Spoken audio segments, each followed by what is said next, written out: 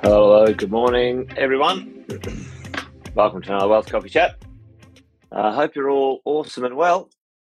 Good to see a few of you on this morning. Justin is there already. Good to see you, mate. Alex, Sunny Cans. Morning, Alison. Yeah, not in my normal office today, out and about, down in my wife's office today. So if all of the audio is a little bit janky, then there you go. Morning, Brad. Morning, Adrian. Good to see you, mate. Good to have you on this morning, folks. Do some warm-ups while we're here, or just a little bit of intros. For most of you, you already know all of this, but if you are new and you're somehow popping by and saying hello, Jason Witten's my name. Welcome to a Wealth Coffee Chat, where we hang out in the morning, about 10:08 each workday, have a coffee, talk about the world of property investing, and see if there's anything out there. There we go, that might be a bit better. See if there's anything out there we need to pay attention to, or ignore, really, at the end of the day, when it comes to property investing, because often the media love to carry on like a bunch of pork chops, and they like the idea of clickbait. They like the idea of getting your attention, even if it's not real, even if it's a half-truth or even a full-out lie or complete rubbish or malarkey. They don't mind getting you clicking on things and reading stuff that, let's say, might not be that good for you. So this morning we might talk about a couple of these things. They are real, but are they really something to worry about as a property investor? So we're going to have a bit of a chat about that, which is interesting. So hey, good morning, Adrian, Tim. Hope you're well, mate. And Nerida, good morning. Good to see you, Nerida. Haven't seen you for a while. Anyway, on live or even in person. Hope life's doing well for you. So, folks, there are three things at the moment down in good old Melbourne, or Victoria, let's say, but in Melbourne specifically, that are a little bit, how's it going? A little bit interesting when it comes to the world of property investing. These things are concerning a few property investors, or some people are maybe making a little bit of noise about it. So what are they? Tell me in the chat. Do you guys know? There's three things that the Victorian government has done that, that a few people have picked up on and are saying things like it's not worth investing in Melbourne anymore because of these things. Now, let's check in on that. Let's check in and see if that's for real. Who knows what they are? Does anyone know what they are? Chuck them in the chat for me if you do. They're provided kindly by our number one menace. The number one menace, the number one menace who stomps around financially with very little understanding, often is a politician or multiple politicians. But who knows what they are? Does anyone know three things that the Victorian government has done when it's come to property?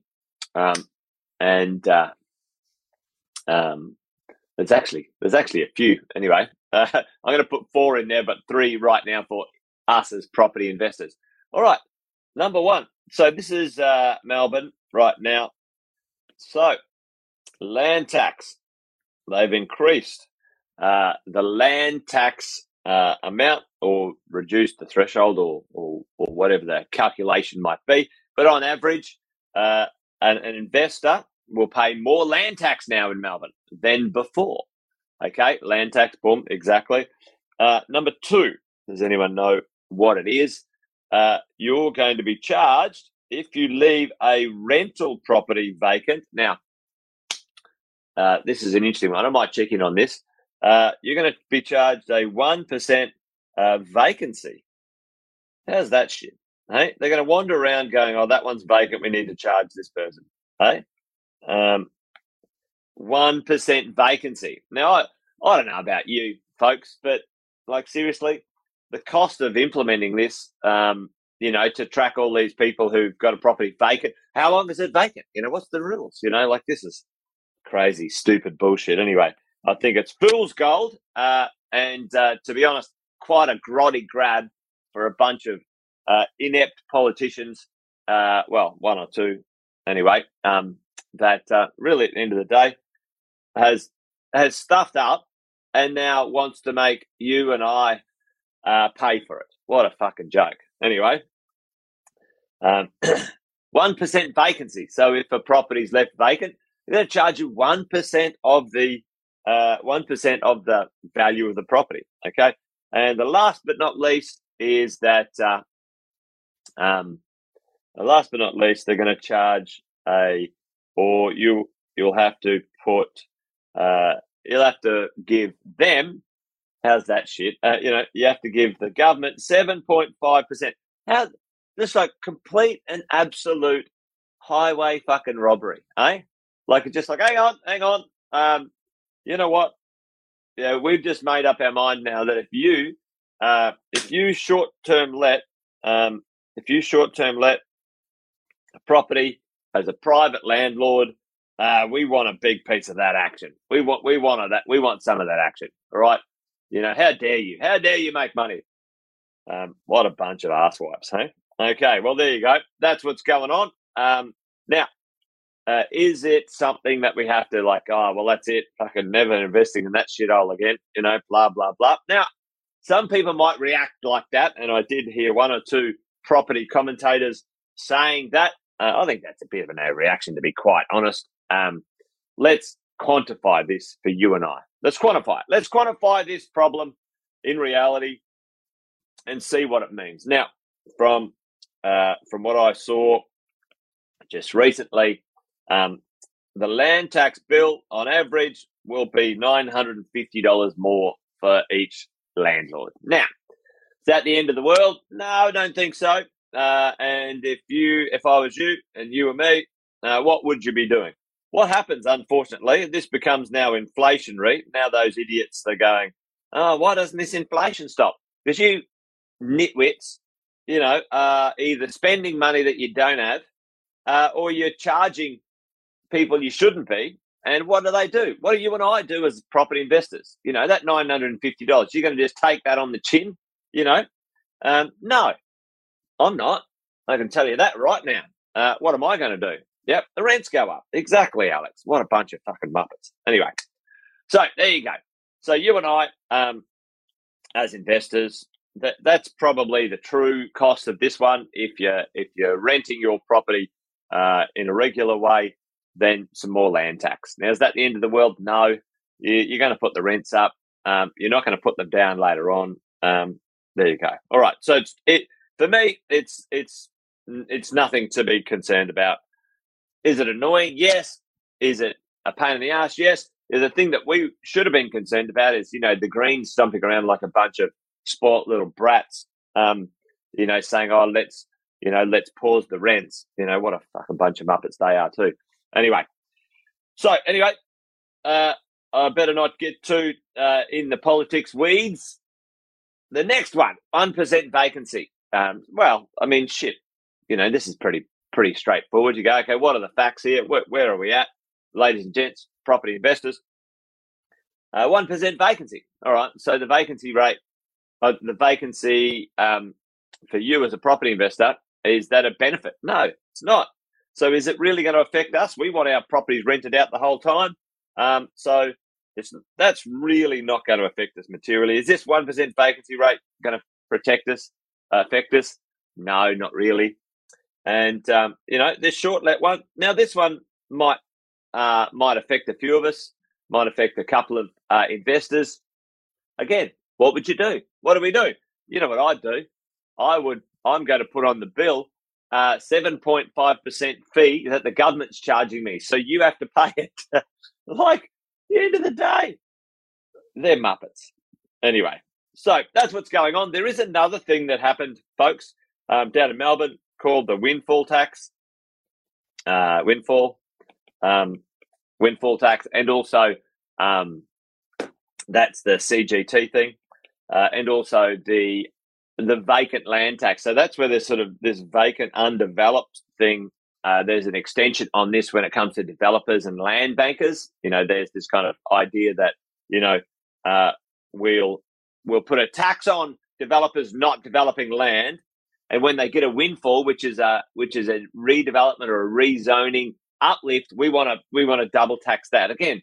Absolutely fucking I don't know, just brain dead. How's that going to help the supply in Melbourne, right? Because here's the drill. There's some really positive things that are going to happen in Victoria and Melbourne. That they're shooting themselves in the foot. There's a short-term grotty grab without any vision or strategy or tactics for the future. Absolute fucking muppets. Anyway, Adrian, there's a vacancy.